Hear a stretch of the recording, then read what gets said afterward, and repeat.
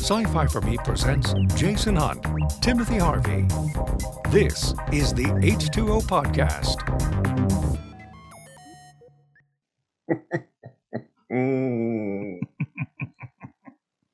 Oh, 2021, how we miss you. Not really. No, is that what I wanted to say? No, that's not what I wanted to say. Hi, folks. Welcome to the H2O Podcast. I am Timothy Harvey. And I am Jason Hunt. Welcome, everybody. Yeah, 2021. Yeah. That said, there was a lot of good genre programming, whether it's TV or film or podcasts or publishing. There was a lot of good stuff that came out in 2021. Maybe it was the audience was ready for a lot of this stuff, being, pandemic times. There was some not great stuff, to be sure, but there was a lot of quality content out there for us. Yeah. A lot of stuff I actually liked. Douglas says Blade Runner is now set in the past. No androids or flying cars yet. And I sit there and I look at this, and the thought of the flying cars and the Jetsons and the jetpacks and everything else. The older I get, and I've said this in a couple of different places, the older I get, the more comfortable I am with the absence of flying cars and jetpacks and fancy technology. I would be perfectly fine if we never, ever got to that point, because we have so much now on the technology side of things that's just squicky. Is that can I use that word? So, as someone who used to drive professionally for a living, the concept of flying cars is just a terrible, terrible idea. Yeah. It is a disastrous idea. People can't drive on a level, flat surface, let alone, it's, trust me, this is one of those things where you want Khan to be thinking two-dimensionally, because right, you start so folks, if you're not aware, and we've mentioned it a few times, of course, we're in Kansas City, and the I-35 that runs from the south to the north, yes, which I had to drive along quite a bit on repeatedly every day for my pathology courier gig. It's where Kansas City's worst drivers come to play. And the idea that so many of these people could be above me? No. Well, 435 loop is the same kind of thing. I mean, but I-35 is a particularly fresh slice of hell. Yeah. So Robert, the jetpacks for the Royal Marines, that's different. I because, saw that. It's not commercially available for like the average person, which I think it should not be. No, I agree on that. I saw it'd be cool. Somebody was commenting on that and said that it is probably much more difficult to actually do it than it looks. Right. Because so it requires incredible upper body strength. Yeah. And the guys who do it are like, I mean, I saw a guy online talking about, he said he had a chance to do it as he was at one of these things where they were promoting it and talking it up, and he got a chance to do it, and he said it was really, really hard. I can imagine. So, I mean, which is good, because you want people to be trained to use these things, right? Yeah, you want right. them to be, I mean, can we... I accept that driverless cars will eventually be a thing. And I even accept the argument why they should be, because if you can get them to behave the way they're supposed to, it removes that pesky fact that humans are often really crappy drivers. We're not there yet, and we've had plenty of evidence that we're not there yet. But well, did you see? There was a story last week, and I don't have it right in front of me. Here it is. Yeah, it's apparently somebody over in. I'm not sure where this happened, but somebody apparently hacked a number of Tesla self-driving cars. And I thought, you know what? It's just one more reason why we don't need these, because it's just one more thing that can go wrong because an algorithm somehow gets sideways wonky, and they're buggy as all hell right now. But the thing that one also has to bear in mind is that your cars have had a computer in it for a while. In fact, even cars that are more than 10 years old have had some kind of computer in them. Yeah, but they're hackable now. They're hackable now, but it's a little bit different level than no question, driving. The whole car driving itself. And I mean, you have to the security thing on this is going to be the one of the major components that has to be really hammered out. I mean, like I said, it's gonna happen. Yeah. I mean, it's just gonna. Douglas has a question. Has the blue mug that you have, is that Genesis of the Daleks? He's asking. Is that what that mug is? It is just Dalek in general.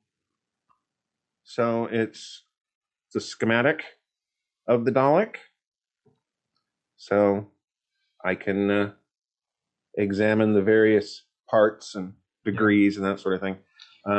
Robert says, think of the murder potential of a drunk hacker who could cause a smash up on I-95. I mean, no kidding. No kidding. Like I said, there's the let alone the fact that you've got to get the systems to run in a way where they will recognize pedestrians all the time, which is an issue currently. It's an important one, by the way. I've been to New York, folks. If you've tried crossing the street in New York City, you are very aware that the cars don't stop so much as they kind of slow down. Yeah. To not run you over. You got to be fleet of foot and sharp of mind when crossing the street in a city like New York and a lot of other cities. It's hardly the only one. Yeah. But the idea that you'd have taxis that are driverless and having difficulty identifying pedestrians. I don't know which I would have more of a concern about, driverless cars or Johnny Cab cars. Like you remember from Total Recall, you had Robert Picardo playing the robot that was driving the taxi cab. Mm-hmm. I don't know which one would be more concerning. Let's say. I tell you what I would like. Okay, this is if Tim was allowed to, develop the sci-fi urban planning. Yes. This is not a good idea, folks. I have an art degree. I mean, come on. So you you increase the mass transit. You reduce the number of cars. You increase the mass transit, train systems, things like that. That stuff you automate because it's running on a track. Yeah, and people are not likely to be walking on the track. Right, and that's where you put your AI stuff, and that's where you put your, you do that sort of stuff because it's a lot easier to control, and it's a lot easier to remove those dangerous variables like, people. Reduce them anyway, because I mean, we still come back to the hacking stuff. It's gonna happen, and what's gonna happen they'll figure out a way to make it work. And part of me loves the fact that at 51, almost 52, I've gotten to get this far in the future that I've got a computer in my pocket. I've got two pretty powerful computers here on my desk, but I've got a cell phone. I mean, this is like sorcery stuff from when I was born in 1970. I mean, are you kidding me? So, I mean, there's a lot to be excited about, but at the same time, there's always the human factor, and I just don't get excited about it anymore. Robert says driverless cars are inevitable. They don't have to not kill you. They just have to kill about the same as humans until the government is good for global warming. It's so. See, you have to kill less. You just have to kill less. Well, it doesn't have to kill the same as. It needs to be a smaller number of deaths. But there's also that you talk about we're 51 years old and this is where the technology is, and I don't know that I'm looking forward to it because for whatever you might think about as far as the whole Skynet Google thing, we have abdicated so much of our processes to algorithms, and I think I think it's going to be one of those things that comes around to bite us. Oh, sure. That's the thing. That's the thing with every major technical advance is the trick is to not ignore the downsides. Yeah. And to try and do something about them, or not wait until it's too late to do something about them. Yeah. And just as a minor example, how many phone numbers do you remember? That's a good point. Because you just hit a button and dial, or and that's and on one hand that's great, that's fantastic. You can hit store all this information and do all these things. At the same time, if you had to call a friend and you couldn't access your address book, your phone address book, what do you do? Could you remember their number? Yeah, I can remember my parents' phone number. It's the same one they've had pretty much since 1976. It's stuck in my brain. I can remember. There's a pizza shuttle in Manhattan, Kansas, 776-5577, because they had the world's most annoying jingle, and it lodged, 867-5309. I mean, Yep. You could, but that's repetition, and that's how we learn. Yeah. A lot of us learn just through repetition alone. I can still remember my home phone number from when I was a kid. But my parents' phone number now, because Dallas changed from 214 to split. Now Dallas proper is 214, and the surrounding suburbs now are 972. So all of the phone numbers changed at one point. And I had their phone number memorized, but I talked to my parents through my mother's phone more than I do calling the home phone. Just the way it works out. And I had it memorized. And I had Mindy's phone memorized until she changed it because she had a California number and now not. So now I've got to rememorize some of those. But you're right. It's one of those things where the paranoid person in me looks at all of this and, the coming apocalypse and whatnot and the collapse of civilization and everything else. And let's say that the internet goes down and you have to rely on your wits and you don't have access to that. What do? Whose phone number do you know? Who can you call? Hope you have someone that who's over 40. Yeah, right. All right, maybe not even over 40.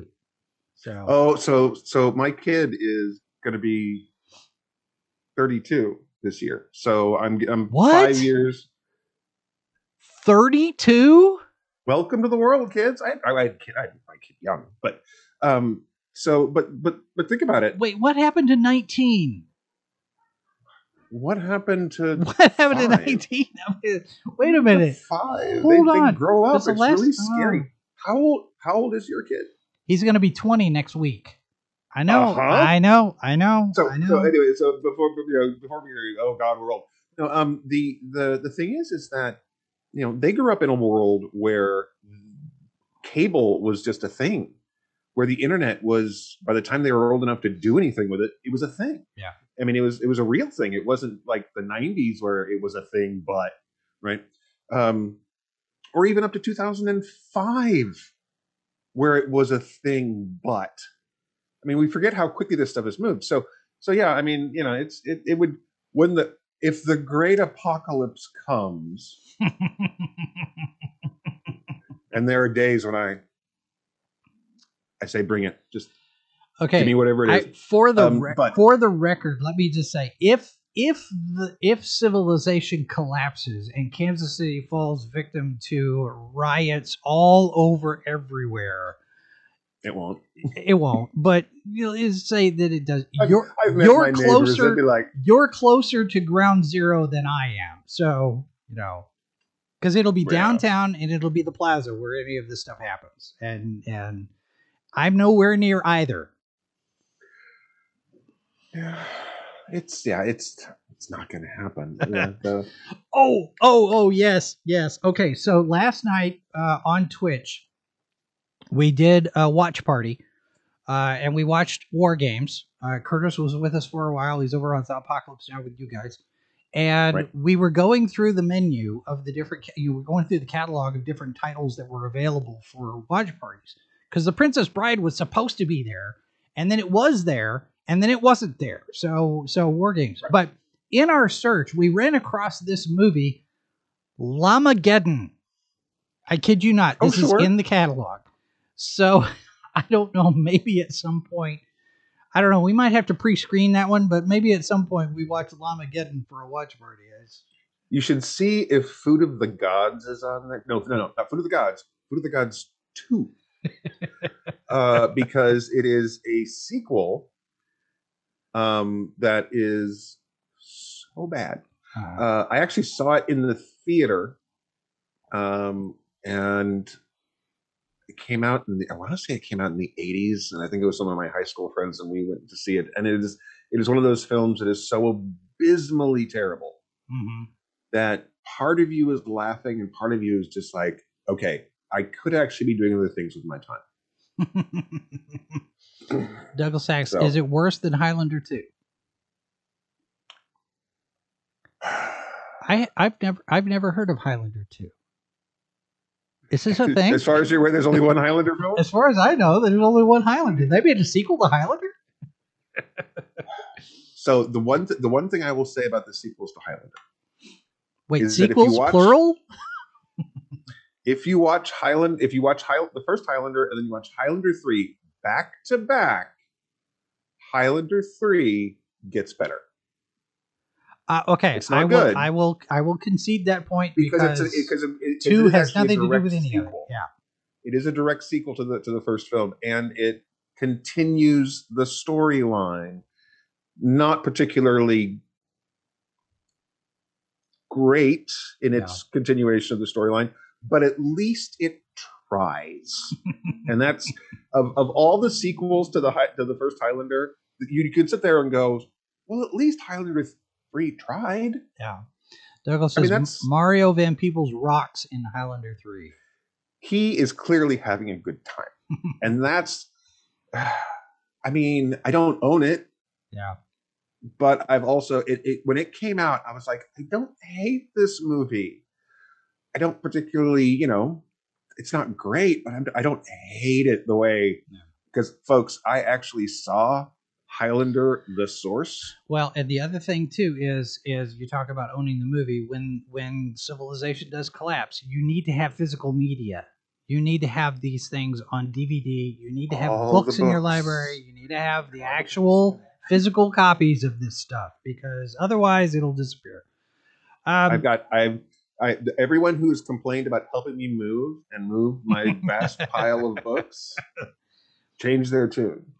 Of course, most of it's fiction, so at least they'll be entertained in the dying embers of civilization. I've still got boxes that have books in them because I don't have a shelf to put them. I've got to go get I got to go get some more bookshelves. I got a birthday coming up. There you go, Mazoris.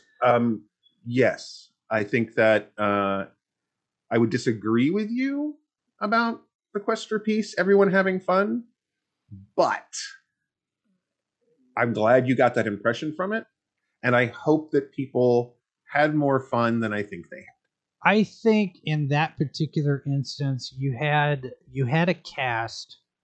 Well, Chris Reeve especially was fully invested in the story. And what we got on screen, the edited final whatever, probably was not what they had intended going into it. Oh, good Lord, no. And when they were shooting it, they were expecting to do a thing. And when it finally is finished and done, it's not quite the thing that they expected it to be. So there's no question. I can see where Mazers would get the impression that they were all in because they were thinking they were making one movie. They ended up making another one. I'll tell you what, there are bad films that I love just because people are having a good time. And you can tell they're having a good time. Yeah, and Mazer says, I have the Blu-ray deleted scenes betray a very different film. Yeah. I'm sure. Yeah, I don't doubt it. Yeah. I think that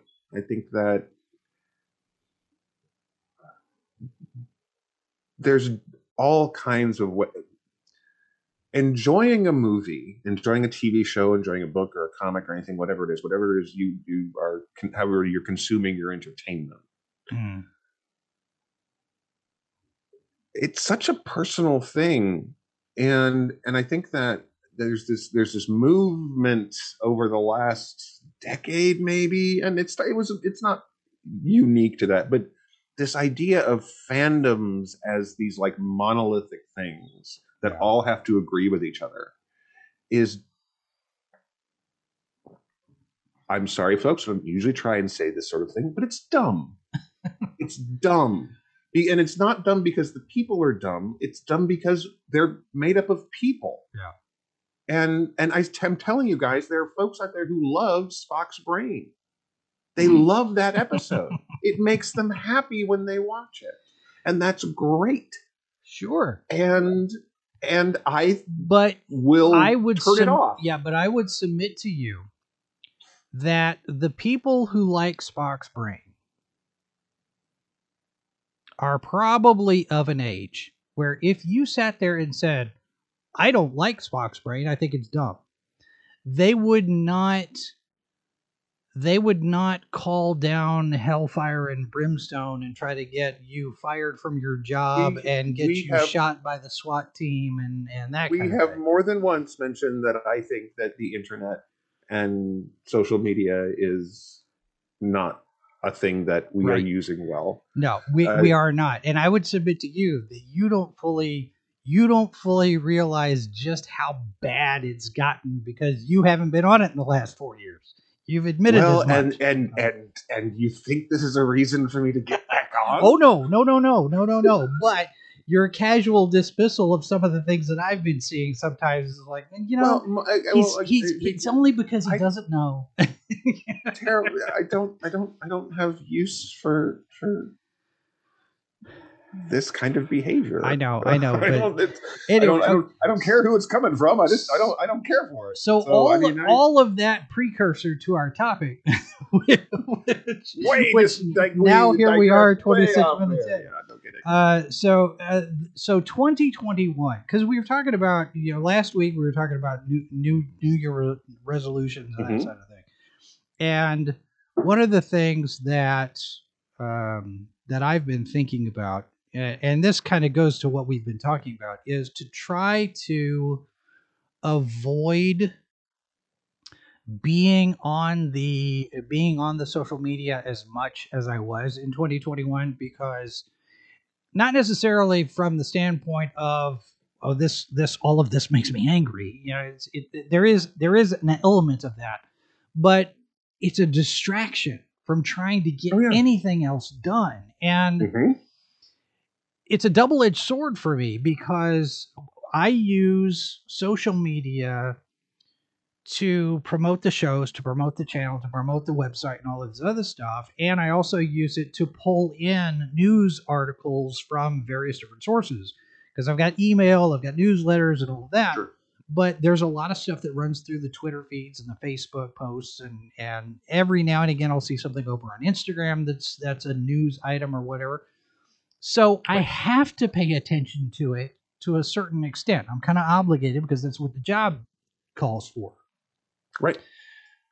But it's something that I think needs a little bit more structure in my day. In order to just, okay, let's just set it aside, just put it over here for just this little bit and go do something else. So, well, and I think that, I mean, there's something to be said for going down the rabbit hole for this thing or that thing, and the internet is great for doing that. And there's nothing wrong with that. There's times when really, you know, you can have a lot of fun going down the rabbit hole and finding cool things. I have been going down on social media, going down this whole Spice DAO thing, NFT. Oh yeah, Dune. Oh, that I saw you. I saw you mention that. Yeah, what a dumb idea. It is. We can talk about. We can talk. I'll tell you what. Let's talk about that in an upcoming episode because there's more. There's this stuff unfolding. Short version, folks. Some people with a lot of money, primarily one guy, but he wasn't the only person who contributed to the money, spent 100 times the value of a book,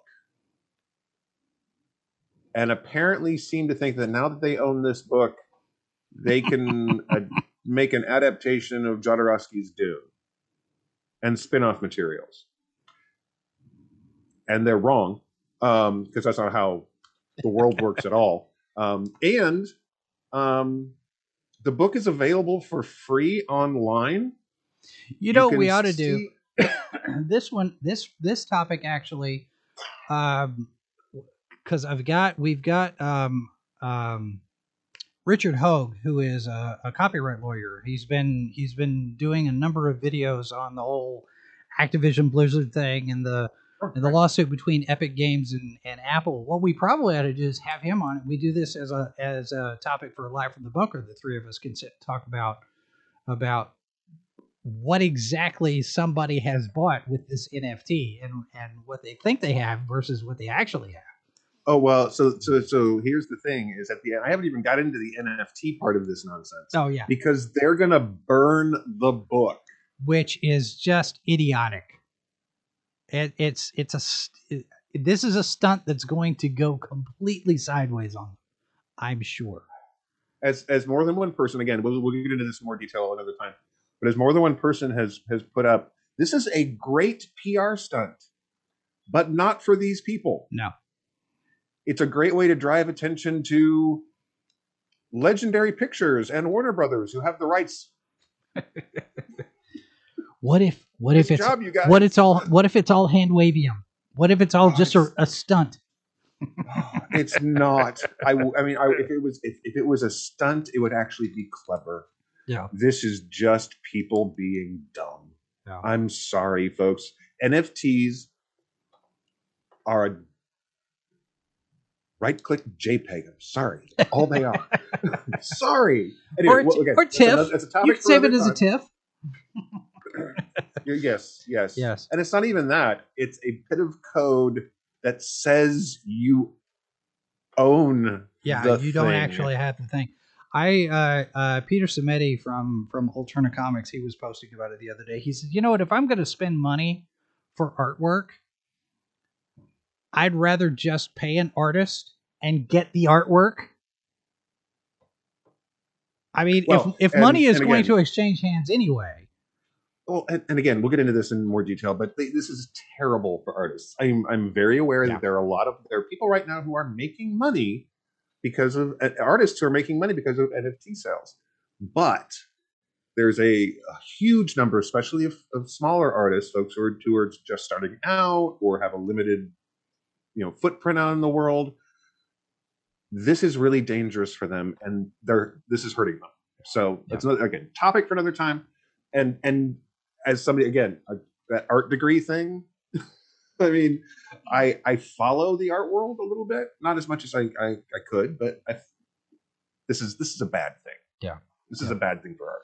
All right, we're going to take a real quick break, and when we get back, 2021 in review, halfway in through our show, we will be back. We'll get there right after this. Don't go anywhere. Stay tuned.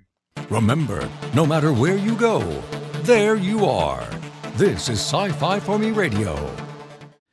Hi everyone, Jason Hunt here. I'm the editor at Sci-Fi for Me, inviting you to join me for real talk about the issues of the day, plus in-depth conversations with creators and experts in and around the science fiction, fantasy, and horror genres. We're live from the bunker, Monday through Thursday at 1 p.m. Eastern, 12 Central, only on Sci-Fi for Me TV, delivering the multiverse since 2009. Foreign Bodies, Saturday at 1 p.m. Eastern, only on Sci-Fi for Me TV.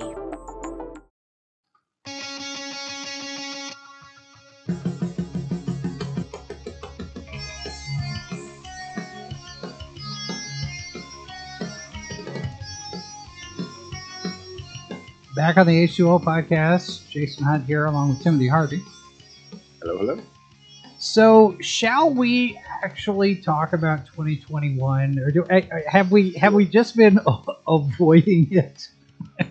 Well, there's a lot actually I really liked in 2021. Yeah, what? Well, in terms of entertainment, there was actually quite a bit of good. So interestingly enough, 2021 was the year that Hollywood kind of got nostalgia right. They've been getting it wrong for a long time, and you and I have talked about this before. How nostalgia, we understand it. We're guilty of having it. I mean, it's a thing that everybody has, but Hollywood has had a really bad track record of going, ooh, let's make a sequel or remake to a thing without understanding the thing, right, or the audience for the thing. And I'm a horror film fan. I can give you a dozen sequels that are examples of this. Yeah. And yet this last year, they've actually gotten some things right when it comes to nostalgia. And the idea is that what I think has happened is that they have looked at these things that we love and they love, and they said, but I'm not 12 anymore, and I'm not 18 anymore, I'm not 20 anymore, I'm not 25, I'm 50 or I'm 60 or I'm 38 or whatever the age of the people working on these projects are. Yeah. They say, okay, but wait a minute, I'm not that person. Who am I now, and what does that mean? So you get something like Ghostbusters Afterlife, where the world has gone on, and we're all aware of a world where social media, the internet, whatever, the news cycle is so fast. There was a giant volcanic explosion in the last few days. Mm-hmm. Yeah. It's not the headlines everywhere right now. The shockwave hit the east coast of the US and moved through the Midwest, folks. But it's not a headline. It's not a big headline. It's out. You could find it on news sites. But so the news cycle moves so fast. The idea that the Ghostbusters, spoiler alert, since the trailer gave it away, that the Ghostbusters are forgotten in Ghostbusters Afterlife, it rings true to an audience because we see how that happens. Yeah. And there's so much that it's such a film about the past and the present that it really works. And then you and I have both really talked about why we like, and I see Douglas there. We both liked Matrix Resurrections. and why we think it actually does that kind of thing, where it looks at the past, it looks at the present, and it also has some commentary about how Hollywood makes movies in there, which was considering the filmmaker involved. It's like, I think that upon sober reflection and multiple viewing, I think the world at large and the criticarati are going to come around to our way of thinking on Matrix Resurrections. I think the longer it goes through, people are going to realize that it is something that actually is what we think it is. Not only that, but the fact that it has not done particularly well in box office, which is a shame. Yeah. But the fact that it didn't means the odds of there being a Matrix 5 are lessened, which is what Wachowski wants. Yep. I think it is. I don't want to make it a sequel. Another one. I think it's a deliberate. It's a deliberate move to reduce the chances of another Matrix movie, while still making something that is I found to be very entertaining and is a satisfying story. The thing is, the problem is enough of us are going to talk about what was actually going on that Warner Brothers is going to be on to everyone that was involved. It's going to be one of those things where you're not going to get away with it. We're going to make another sequel anyway. On the other hand, somebody at Warner Brothers is going to sit there and go, yeah, but look at the box office numbers, and that'll be the fight, right? Well, that'll be the guy that gets thrown out the window, in the cartoon. Yeah, no kidding. It didn't sell any tickets. So yeah, I mean, I think you get the gap of time in between Candyman 3 and last year's Candyman. Yeah. And then you get a film which honestly it's in my I have not done like a ranking of my favorite horror films in a long time, or like my top 10, my top 20, anything like that. But it's in the upper end. I thought it was very well done. And as somebody who is a fan of the first two, I'm not a fan of Candyman 3. Sorry, guys. Candyman 3 fans, I hope you enjoy the film. I felt they had kind of forgotten what they were doing. But I thought it was a very worthy sequel. And the great thing is they set it in the same place. And again, we come back to looking at the nostalgia, the way making nostalgia work. Cabrini Green, when the first film came out, is a very different world than Cabrini Green now. Mm-hmm. And the fact that they played with that in the film, that they actually leaned into to looking at how the two physical locations you're in that are the same physical space are so different between these two stories dealing with this with Candyman, I thought was really well done. Yeah. I think it's an excellent film. If you haven't seen it, I encourage you to check it out. And then we have sort of a misfire last year, the second of the 3 Halloween films from this current trilogy. I think the second one was not as good. I had some issues with it.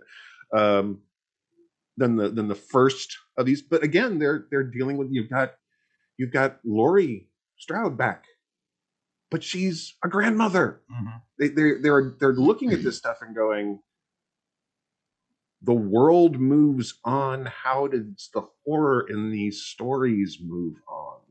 How does the world? I mean, one of the things I loved about Matrix Resurrections was the fact that, okay, you've saved the world. Now what? Yeah. Can they give you an answer? And I'm like, all right, cool.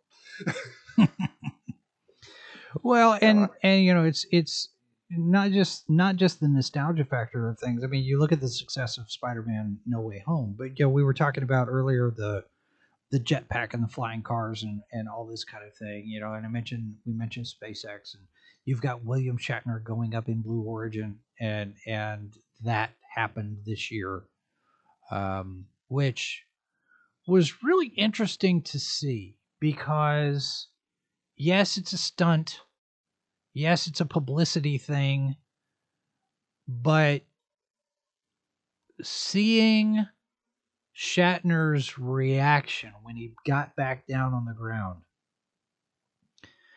and for all that everybody likes to do the Shatner impressions and the you know, the way he performs and that kind of thing, you see this man, he's in his 80s, and he's just gobsmacked at what he's just experienced.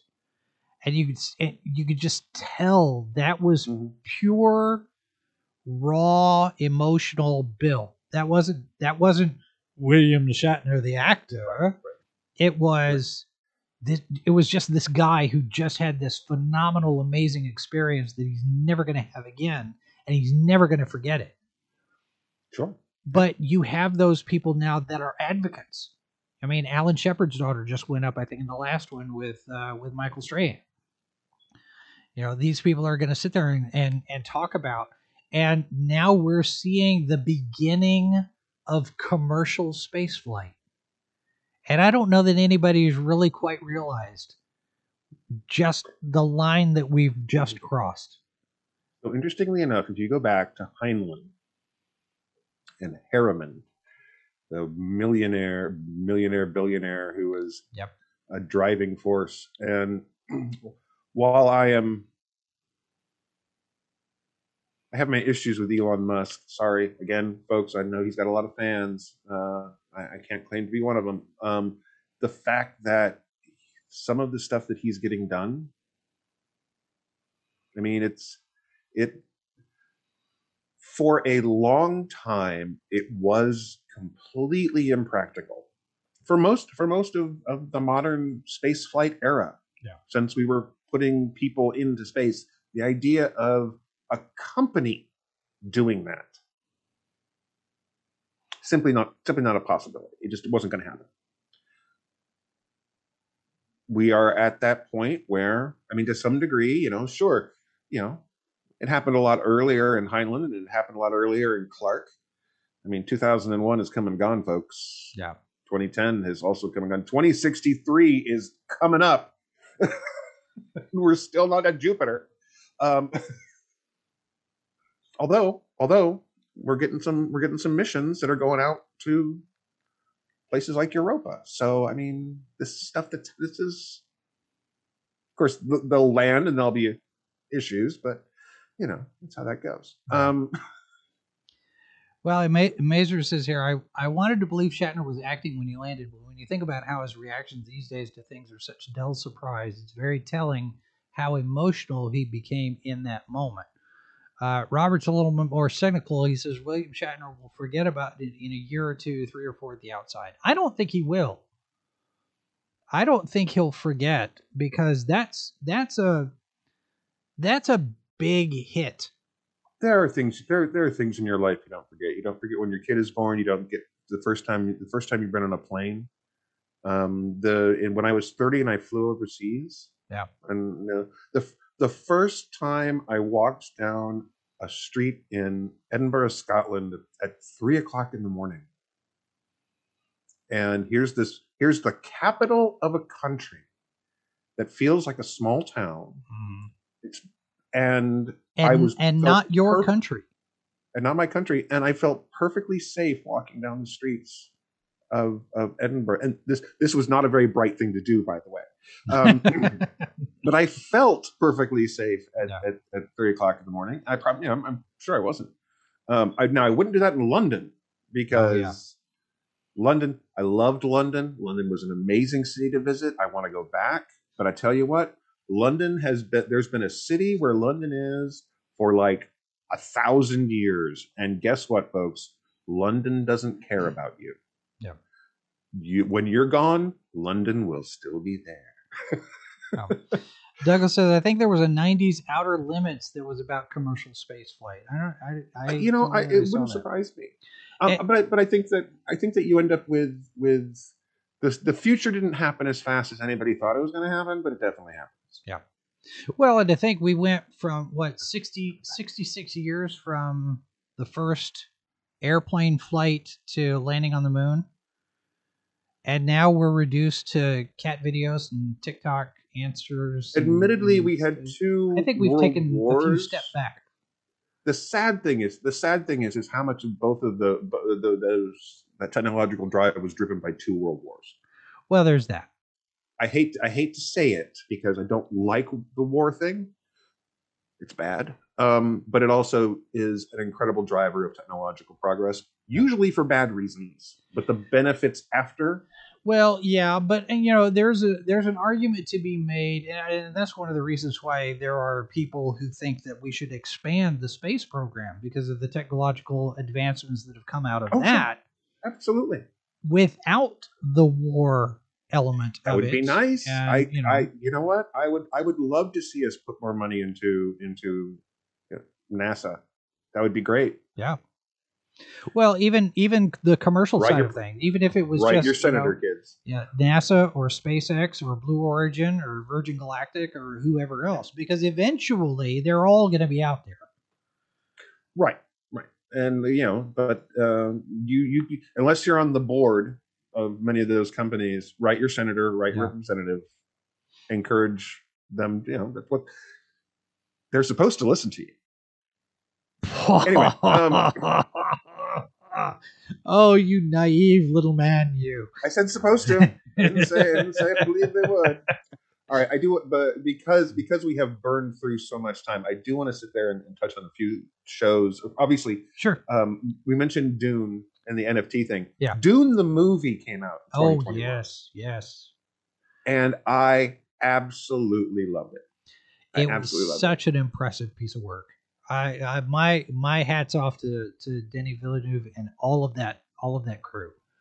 It's just I going into it, I wasn't sure, but all of the marketing material that we had, all the trailers that we saw and everything, it was like, okay, I'm optimistic. I'm cautiously optimistic. How are you going to do this? It makes you nervous because you're looking at it going, this looks so good, and I think this is. It feels like maybe this is a good adaptation. Yeah. And that makes you nervous because part you might of me, get your hopes up. Yeah, part of me was feeling optimistic because of Blade Runner 2049, which I liked very much. I did too. I looked at it and I thought, visually, this feels exactly. I mean, it's like Ridley Scott's aesthetic with modern technology. So, okay, you've got a better camera this time. And it really does feel like it's in that same universe. And I thought, okay, I'm on board with Villeneuve doing Dune. Now, keep my trust, Well, and that's a real concern because as somebody who really liked It Chapter 1, go back a few years, which I thought really was an excellent adaptation. I mean, a really well conceived, well cast, well performed, great children actors, really tense and disturbing. And then what unfortunately was a disappointing sequel. I mean, it's not a bad movie in Chapter 2, but especially when you compare it to the first one, it's like, okay, whoa, what happened? That is now my concern, just because I know how this works sometimes, not because I don't think Villeneuve can pull it off. Right.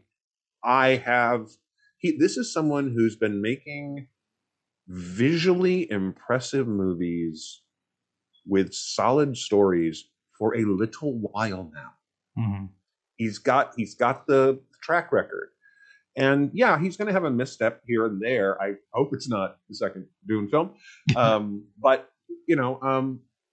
I'm really very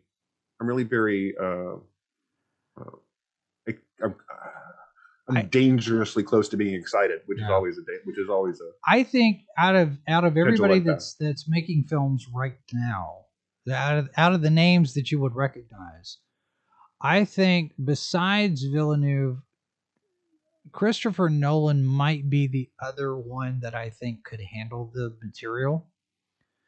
But I don't know that he'd do it justice. There's a little too much, and this is a weird thing to say considering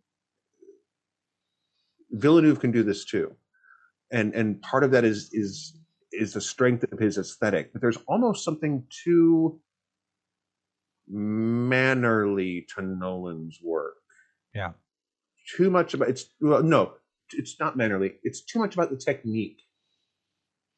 Yeah, I can see that. And that's not a slam. It's just for Dune, I think it would be too much about the technique. Yeah. And Mazuris, okay. Scott's Prometheus and Scott's Covenant, both films have interesting ideas. This is a topic we could come back to because various times it's been popping up with Doctor Who and Doctor Who popping up in the comments. Yeah. And this is what I've been thinking about this because of course we've had the last full season of Jodie Whittaker's Doctor Who. We had the New Year's special, and we got 2 more specials. And I have finally figured out, I finally got my brain around all the things that I think are good and bad about this particular period of Doctor Who. And there are things that I do like, and there are things that I don't. No. And I have short version, and again, this is a different topic for another day. Short version is sometimes letting the fan run the show is a bad idea. And I'll tell you why ... Okay? Because that's a long discussion, and especially I think that it's a complicated one, at least for me, because I have seen a lot of bad original Doctor Who, and that's just time and writing and technology. Yeah. And it's obvious that Chibnall is in love with original series Doctor Who, and that's good and bad. Well, we'll have to figure out. That's a discussion for another day. Yeah. Well, we'll have to figure out how to revive TARDIS Sauce because I'd like to see that show come back. I think it's well. I think that the problem with TARDIS Sauce right now is that because we have so little actual TV content. Mm-hmm. I think if we get TARDIS Sauce in 2022, it'll be as like a special here and there. We can do that. But when the show comes back in 2023. When it's on a more regular schedule, we may have to we'll look at something more regular. But I think that there's some interesting discussions to be had, especially after this last season. I think really with Chibnall's Flux thing, his series. Again, another day, but he has a lot of strengths as a series writer. And I say series, I mean something like Broadchurch, right? It's got a beginning and a middle and an end. He's right. Actually got one arc the whole way through, and that's it. At the same time, you still have to stick the landing. Yeah. You have to have, when you get to the end of your thing, you have to have a resolution that addresses all the things. And I had 2 episodes of Flux where I sat there and went, are we finally in the space where, oh, okay. So I had 2 episodes. and then, the cracks start to show. And I think it's, like I said, it's a discussion to be had as someone who is a fan of both the new series, but is an old school fan too. Right. This is where, I got my love of Doctor Who. Right. And I think I may have figured out at least a way to look at what Chibnall was trying to do versus what he actually pulled off. And there's We'll put a pin in that. Yeah, put a pin in have it. to come back to that. I think it turns out to be. I mean, it's real easy. It's real easy to say I hate this thing. Yeah, and it's real easy to say I love this thing. But I also want to. I get tired, so tired, and again, we come back to social media again. There are so many people out there who seem to just not enjoy anything. You know, funny you should mention that, because that was the topic of today's Life of the Bunker, where I was talking about angry fandoms. It's like, there's so much energy being spent on disliking a thing, and I'm like, okay, maybe it's because we actually spend so much time looking at things and saying, why does this work and why does it not? Why, and we've made stuff ourselves, and we know that good intentions and final results don't equal the same thing. Right. So, I mean, I don't know. I don't have the energy to be angry about media, about, right. Yeah, movies and TVs and books. I just don't. It's like I was saying this morning. There are plenty of other things that call for anger, and your entertainment is not necessarily one of them. So it's okay to stop watching things, folks. It's okay and it's okay to like things other people don't like. I mean, this is how it works. Okay, Douglas says social media is a weapon of Skynet. Social media is Skynet. No question. Okay, I'm going to burn through a few more of these real quickly. Yep. I really liked Loki. I was very entertained. It made me smile, and I appreciated what they were trying to do. Okay. And quite frankly, that's what I wanted out of that. And Tom Hiddleston is fun to watch. I liked the concept, and I was as somebody who's a theater guy. I mean, that's how I got my start getting involved with performing and writing and things like that. I really loved the fact that they basically gave Jonathan Majors to have a monologue and go nuts. It was so theatrical. I laughed a lot, and I was like, this is clever, and you don't see it very often. Yeah. And I thought that, and he had the skill set to pull it off, in my opinion. Evil, if I know it's on Paramount Plus. I haven't watched that one. So Evil is a very clever horror show. And I think it's an interesting mix of a skeptic character, a deeply religious character, and a tech guy. And of course, it's got one of my favorite villains, Linus from Lost. Oh no, what's his name? The name's going completely out of my head. But it is a very clever and creepy TV show. If you get a chance to watch it, I highly encourage you if you like horror TV. Raised by Wolves, I think that was 2020. The new season is coming out. Was it 2021? But it was really good. I don't know. I think it was 2020. It was really good, and I'm looking forward to the new season. As much as I hated to see both of these come to an end, Michael Emerson. Michael Emerson is the name you're looking for. Thank you, Mike. Yes, Michael Emerson. He's always fun to watch, and he's so deliciously evil. He's evil. Lucifer coming to an end was a shame, but they went out on a strong note. And The Expanse,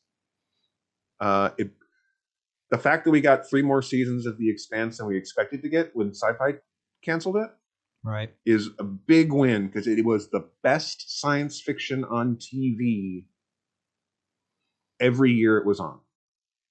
That's not to knock the other science fiction that's out there. It's just that good. I mean, it set the bar really high. Yeah. Because not only was it cool science fiction, it was science fiction where they sat there and went, okay, how does the physics of this work? Right. I remember you talking about that when it first came out, and then when it was on the bubble, as it were. The physics on that show is so good. Even when they get into crazy stuff like alien tech and things like that, that is not really it's a driving part of the plot, but we don't get that much of it in the show. Mm-hmm. The physics of space travel and the physics of space battle, the best space battles.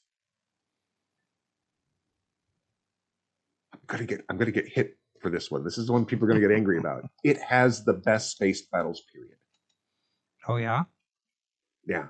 Because they sit there and go, okay, how would this really work? And it's stuff that it's not lasers and hyperspace. It's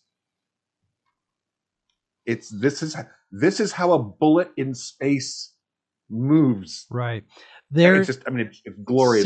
Similar to that, you've got the Honor Harrington books, military science fiction. One of them that came out in October, To End in Fire. I just finished reading it. I've got to write a review. But that's another one of those series of stories where the physics. I mean, yes, they have hyperspace-ish. They've got that technology. But when it comes to space battles, they're firing missiles and lasers, and they're millions of kilometers away, and they take 12 minutes to get there and 20 minutes to get there. The physics of it are actually in that. Mm-hmm. Excuse me. And they take their time, and it's clear that David Weber has thought this out. Okay, well, if I fire a missile from this distance and it's going this fast, how long is it going to take to actually get there? And it's not the pew pew phasers that's instantly connects with your target. But yeah, it's one of those things, and I need to catch up because I haven't seen The Expanse yet. It's on my list of things to watch. It is of the shows, and I've got my own set. So there, I haven't watched Foundation yet, and I feel bad about that because I actually really want to. I'm very curious to see what they've done with it. I know the risks of adapting. So we've talked about this before. Adapting stuff is hard. Yeah. And I've had friends of mine who have really, really liked it, and so I'm like, okay, I want to sit down and watch it, and I just haven't done it yet. I haven't seen this season of What We Do in the Shadows. I haven't seen this season of, oh no, just do a blank. It'll come back to me. There's a lot I haven't had a chance to see, and yet what I did see coming out of 2021 was a lot of it was really strong. No. There is, if you have not seen, I can find my little list here. There's a couple of horror films that are on the less exposed side of things.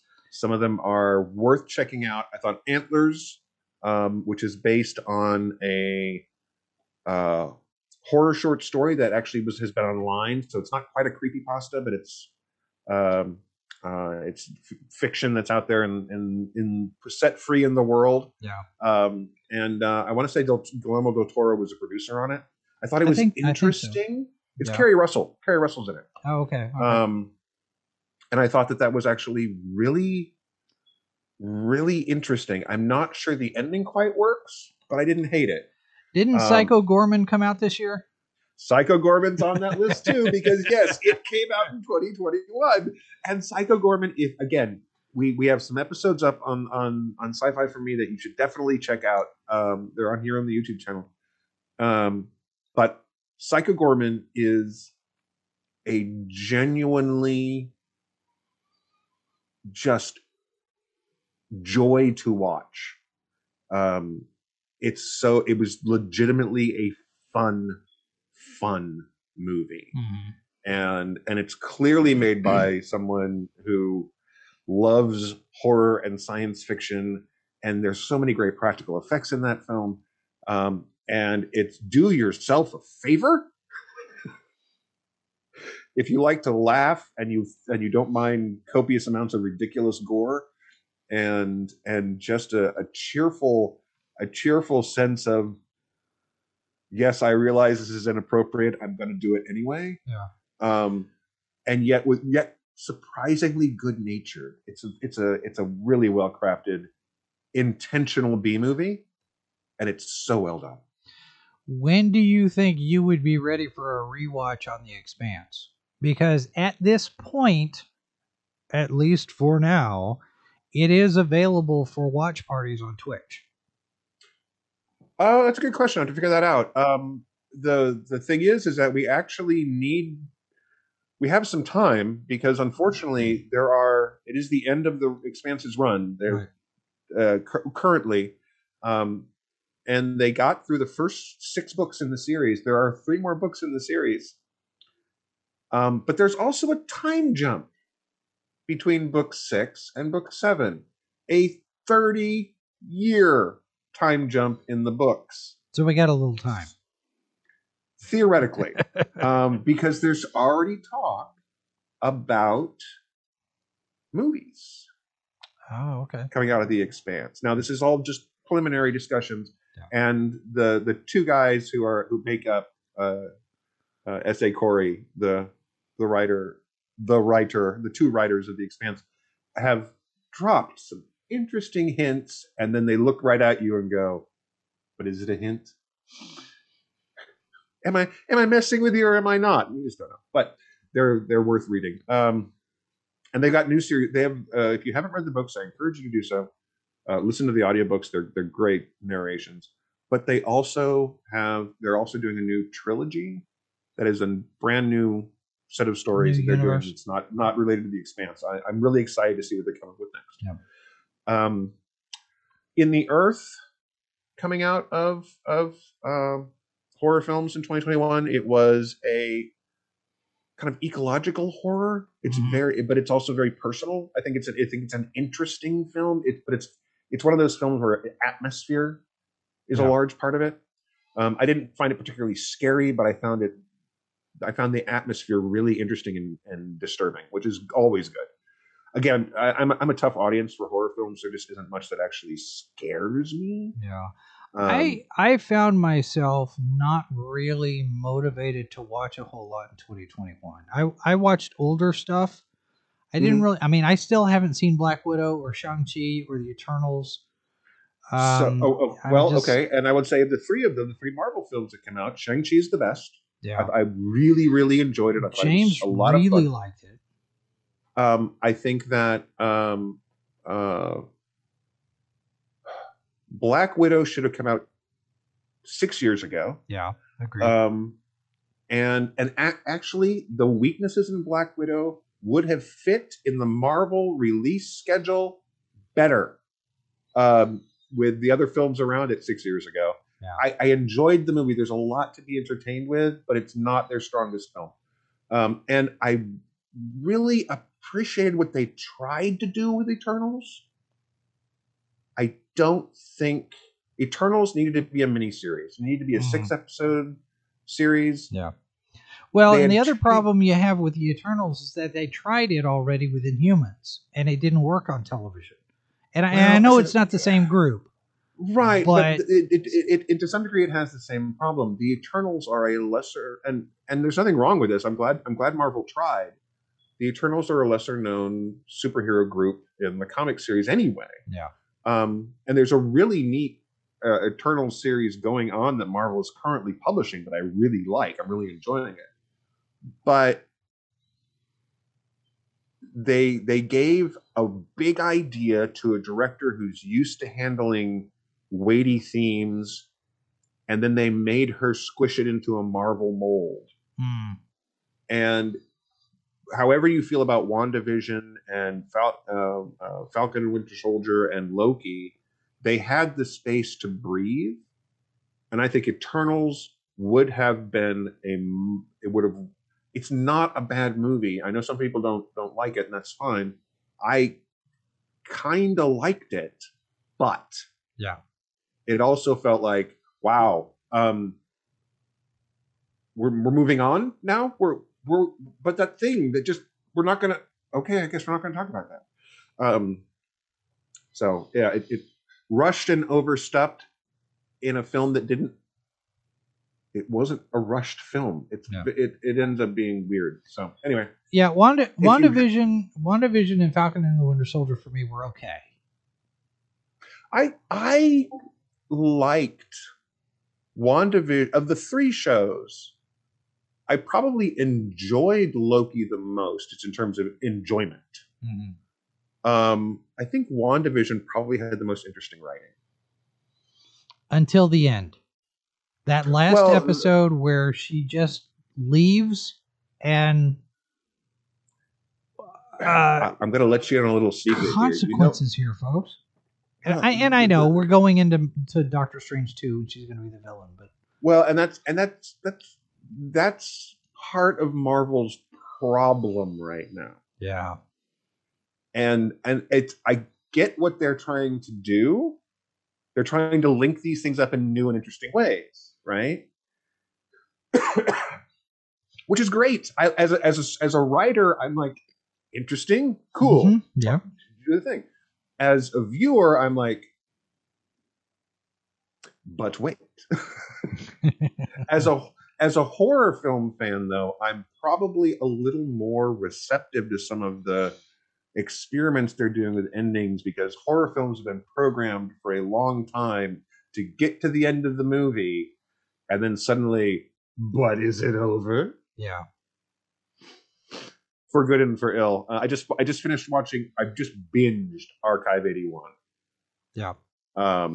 And I'm a fan of the podcast, and the TV show came out on Netflix, and it's all out. All the episodes are out, and it's got a ending that you're like, yeah, okay. I know what you're doing, because I've listened to the podcast. I know how the podcast is.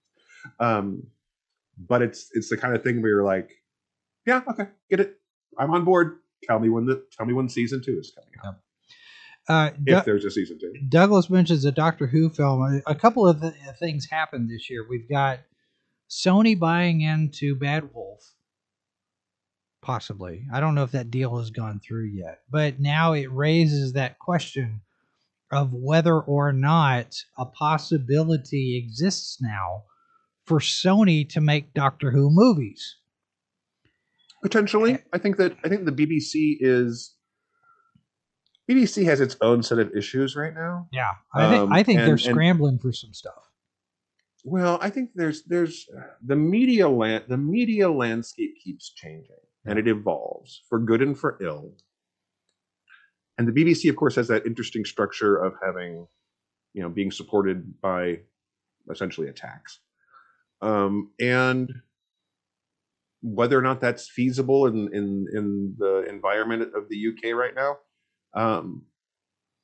that's a good question. That may go away. Yeah. But that supports a lot of their programming costs, and so the fact that, as much as it's like, but BBC is Doctor Who's home, part of me is like, yeah, this is the home that kicked them out into the cold. I've enjoyed a lot of great BBC programming over the decades, and I have a fondness for that. But I also don't think that Doctor Who needs to be with the BBC. Yeah, it doesn't have to be there. And quite frankly, if the BBC isn't smart enough to hold on to a profit-generating thing like Doctor Who has been for them, then... Well, and given what Sony has just done with Ghostbusters Afterlife, and you talk about the nostalgia factor, and we're going to get further deep in the weeds on nostalgia next week, but the idea of Sony running Doctor Who doesn't make me as nervous now as I might have been, but it's still too early for me to. So a big studio running Doctor Who makes me nervous. A production company like Bad Wolf running Doctor Who for Sony, doesn't make me as nervous. But look, again, old school fan. I remember the Wilderness years. Yeah. There is only so much I can get upset about with Doctor Who, because I remember when there wasn't any. Mm-hmm. Mm-hmm. Yeah. No, I get it. I get it. So at the same time, but I mean, it doesn't mean, there's not reason to be concerned. But the thing is that it's like all of the other big franchises, Star Wars, Star Trek, Doctor Who, Battlestar Galactica is coming back. Yeah. All these different things. There is always going to be somebody who wants to try and tell new stories in that world. And as fans, we can be confident that someone's always going to try and bring us new stories in that world. Whether or not we're going to enjoy them is another story. Right. There's always going to be somebody out there who's going to try and make new Star Wars, new Star Trek, new Doctor Who, these franchises have legs. Yeah. They're not going away. The thing that change. Yeah, the thing. I guess the big 2021 news about Doctor Who with that regard was Davies coming back. Oh yeah, I mean there was of course the official announcement that Chibnall and Jodie were leaving. To the 3-year thing was not much of a surprise there. Has become an expectation, which is just ridiculous. I mean, it's like I get it, but it's like it's gonna make news if somebody stays for 4 years. It's like, oh, why is this important? But it is big news. I mean, and I think one of the strengths of that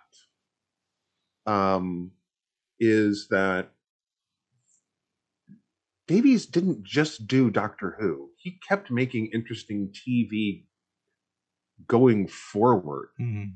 He has gone on, I mean, what, three or four successful series? I think 3 since he left Doctor Who. Yeah. So it's not like he's not coasting on Doctor Who cred here.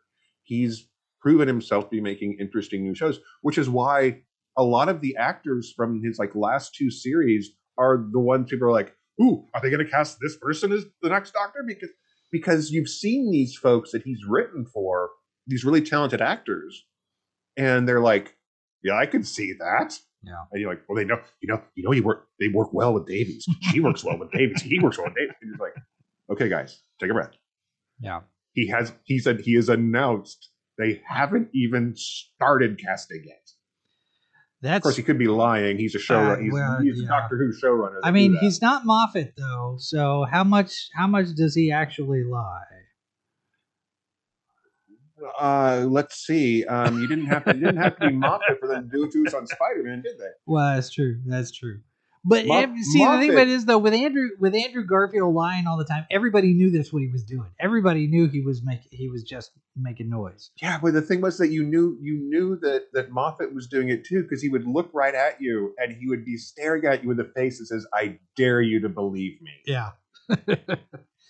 That was his. He did it in a cheerful and deliberately evil manner. Yes. It was on purpose. The other one that was kind of a weird thing coming back that has people wondering if it's coming back was Stargate, because we have those two script readings, those table reads that the cast did with those scripts written by an AI. And Brad Wright is still out there talking about bringing Stargate back in some way, shape, or form. And there was, I didn't see the thing because it was behind a paywall and everything. You had to subscribe to this thing. But one of the things that came out of it, I saw a clip. They were talking about apparently this AI wrote a line for Samantha Carter that Amanda Tapping just fell in love with, and she's just all over herself on this line. And Brad Wright has said, okay, I will promise you that you will get to say that line in the next thing. And they keep talking as if there's another Stargate somewhere, whether it's a series or a movie or something. I'm perfectly fine with more Stargate, and not. I know for a long time Roland Emmerich and Dean Devlin were talking about it, but there were supposed to be 2 more direct-to-video, direct-to-TV movies that didn't happen. Yeah, from the SG-1 stuff. Yeah. Well, there was a couple of things because Emmerich was talking about doing another sequel with Kurt Russell that was a direct sequel from the first one that completely ignored the TV show. Mm-hmm. And that never happened. That fell apart and didn't materialize. And so now the TV stuff is pretty much the only other option that we've got, and it's got such a track record. And if Brad Wright manages to pull this off, and we get another Stargate with a budget, right? Because the web series didn't have one. They did their best, but it is what it is.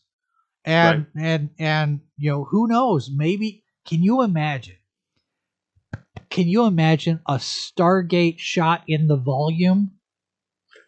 There was somebody, I want to say, somebody was saying that they really wanted to see Doctor Who shot in the volume too. Because you could come up with all sorts of new environments and planets. You'd have Stargate on a planet that didn't look like Vancouver. Oh, I know. You could have Doctor Who that's not in the quarry. At least one season. Once a season, you have to have a Vancouver planet. Sure, you have to. You have to have tradition. One. Yeah. Well, and I think that one of the things that they got right over Doctor Who for the last several years is the visual quality of the show. They did the technology leaped, and we had a neat. The show has kept up with the visual technology. Yeah. Pretty well all the way from when it came back to now. Using the visual, making a visual texture for the show that looks really pretty good. Even on the tighter budget than they have than say a lot of American shows. But that leap in technology, that ability to do that 360 thing, that great environment, and the fact that it's in camera, it's there, and the camera sees it, and there's depth, and there's the way the light plays and everything. It's fascinating technology. Every now and again, I'll there's a couple of different VFX YouTube discussion things, right? There's people who sit there talking about good special effects and bad special effects, and one of the things that they talk about over and over and over again is when it comes to green screen and blue screen and matte is the lighting, and how the lighting, if the lighting looks the same between the fake thing and the real thing, even if it's not aging well, you like it better than the shiny new thing, and the light doesn't match. Your brain enjoys it better. Yeah. And it's true. It's just true. The trailer for Moon Knight is out.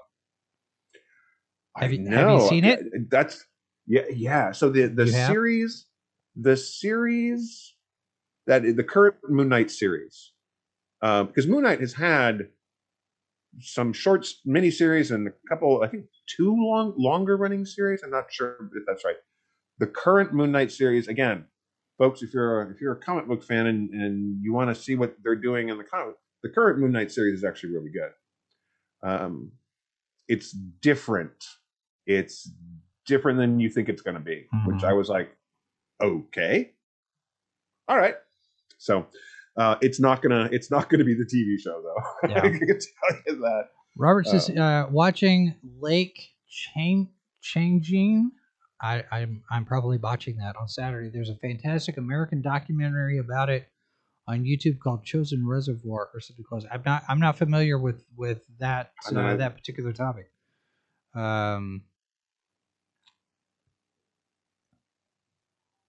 I don't know. I think it has something to do with some Chinese productions. That's the other thing too, and that gives me a good opportunity here to promote Foreign Bodies. This is the discussion of horror that's made outside the United States. We've got a new episode coming up this Saturday, right? Yes. Mm-hmm. Yep. I think we're going to be. It looks like we're going to be in Finland Okay. If you caught our last episode, we talked about Rare Exports, A Christmas Tale. Yes. And we both really enjoyed Rare Exports. It's again, folks, if you haven't seen it, you should check it out. But Finnish horror is something we had not really dived into outside of that, and so we're gonna spend a little time where it's cold. Shockingly, we're already here, but in the cold parts, but in the Midwest anyway. Douglas is asking if you've done an episode on Ringu or so J-horror. You've done J-horror. We have not done J-horror.